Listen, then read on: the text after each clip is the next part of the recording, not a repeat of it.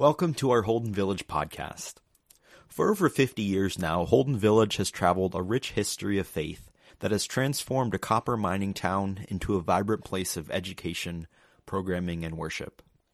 Holden has sought to welcome all who seek contemplation and community in the remote wilderness of the beautiful Cascade Mountains. We continue to invite people of all ages to come alongside our rhythms, which inspire and equip travelers for a sustainable life of faith outside the village. And we continue to listen and reflect on our story and history and seek to discover our place in God's creative mission in our world.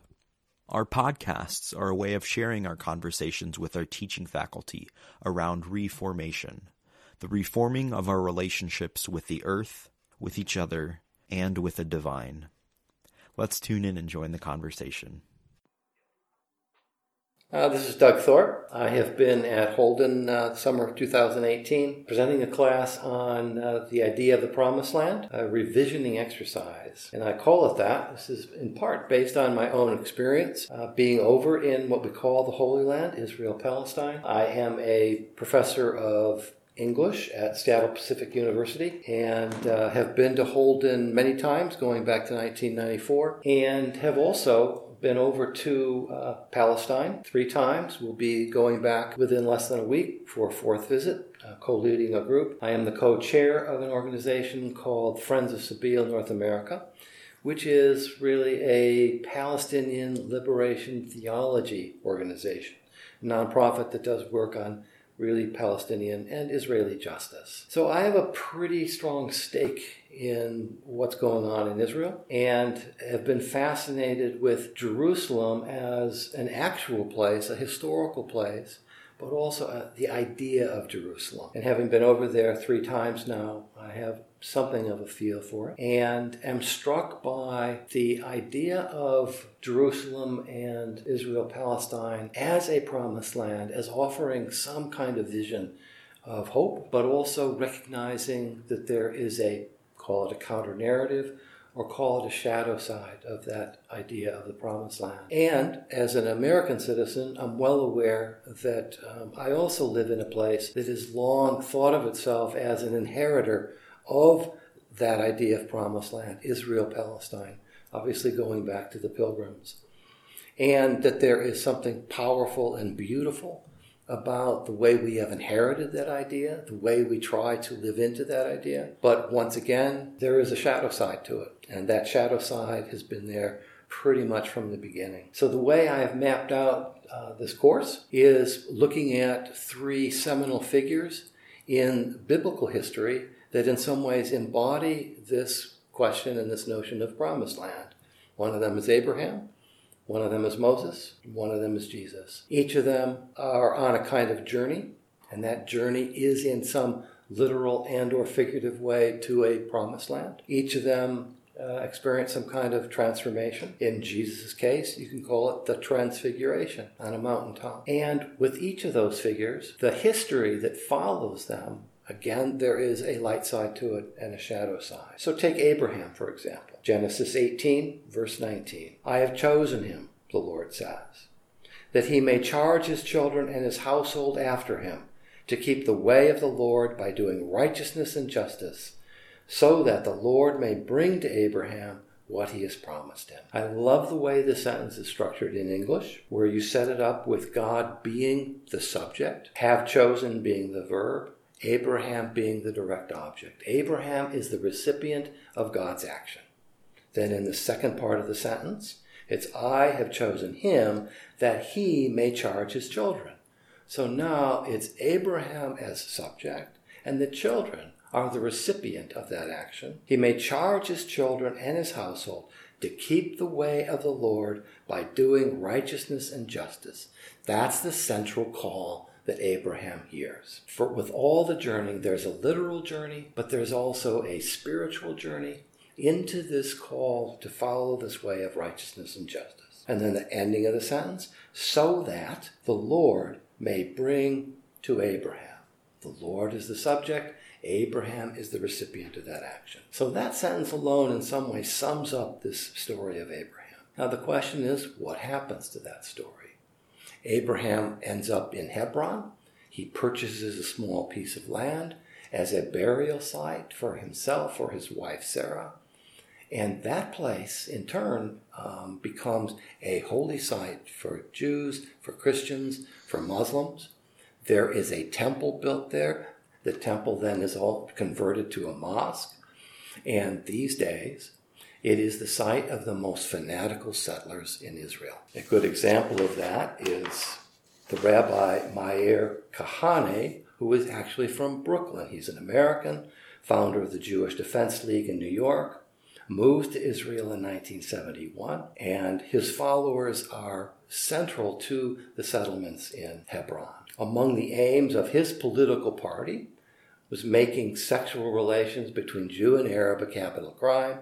The party's eventual goal was the expulsion of all Arabs from Israel and the occupied territory. So again, we see that there is this hope, there's this promise, this idea, the call being righteousness and justice, but then a shadow side comes into it. Second figure would be Moses. Moses, of course, also on a journey, and it's a journey of liberation from Egypt into the Promised Land, really the central narrative for Jews. And again, what happens with the Moses story? Eventually it leads to David and Solomon, which on the one hand are celebrated figures in Judaic history and in Christian history. But there's also a sense in which David and Solomon become kings and establish a kind of empire. There's a wonderful book by a theologian named Dr. Anton Wessels, and he concludes, Solomon's politics introduce a fundamental social change into the Promised Land. The rural population was bled dry to finance a military budget. Solomon's choice for the most modern military equipment of his time turned him into a despot. The great Prince of Peace, Solomon, had turned into a pharaoh. And again, we see this process. We see it playing out. For a lot of people, they see it playing out in contemporary Israel. The editor of Tikkun magazine, a progressive Jewish magazine published here in the United States, the editor Michael Lerner, posted in March 2015, "What makes this year's Passover Seders unlike any others," he wrote, "is that a majority of American Jews have been forced to face the fact that Palestinians today are asking Jews what Moses asked Pharaoh, 'Let my people go.' Increasingly, young Jews are on the Moses side and see Prime Minister Netanyahu as the contemporary Pharaoh." Well, of course, the Moses story, of course, is central to American history as well. John Cotton preached of the land of promise to John Winthrop's Puritan voyagers aboard the Arabella setting sail in 1630, drawing his text from 2 Samuel, chapter 7, verse 10. "Moreover," quote, "I will appoint a place for my people Israel, will plant them, that they may dwell in a place of their own and move no more." Cotton Mather likened John Winthrop, who carried a colony of chosen people into an American wilderness, to Moses. But already in American history, by 1504, the time of Columbus's last voyage, slavery has begun in the States. And so for the African Americans, then the African Americans, of course, take up that theme of the Exodus story. And it becomes the central narrative for them, trying to flee from the slavery that has become their experience in America, which is supposed to be the Promised Land. One example, the main transportation routes out of the Delta, the Mississippi Delta, led straight to Chicago, the home of the Chicago Defender, the country's leading black newspaper. Its publisher launched what he called the Great Northern Drive on May 15, 1917. He invented slogans like "The Flight Out of Egypt," promoted songs "Bound for the Promised Land," "Going into Canaan." In some cases, after the train crossed the Ohio River, the migrants signaled the event by kissing the ground and holding prayer services. So again and again, we see this movement, this desire for liberation, and then some kind of response to it. Well, when we get to Jesus, and just to sum it up briefly, It's striking that you have Moses coming to Mount Horeb and hearing the voice of God. You have Moses outside of the promised land looking down from a mountaintop, not being able to enter the promised land. And Jesus, we have the story of the Transfiguration taking place on a mountaintop. And with Jesus, it's a call. What we hear is the call of God saying, "This is my beloved Son." So Jesus is not necessarily on a journey to somewhere else. He is the way, the truth, and the life. He is the arrival as well as a way to it. He is an embodiment of that righteousness. So he fulfills that promise in a certain way. He is that promised land. And he transcends the idea, the importance of the temple, and even of Jerusalem as a place. It is not about place, but about a way of being that he embodies. Yeah, so fear and fear not. Well, it's in certain ways central to all three of those stories. All we have to do is try to imagine Abram at the time before he is handed the name Abraham, being in Ur, which is really the cradle of civilization, where the Euphrates and the Tigris are, and being called out from that place. And whether we understand that as a historical story or as a fictional story, it's easy to imagine the challenge of that call.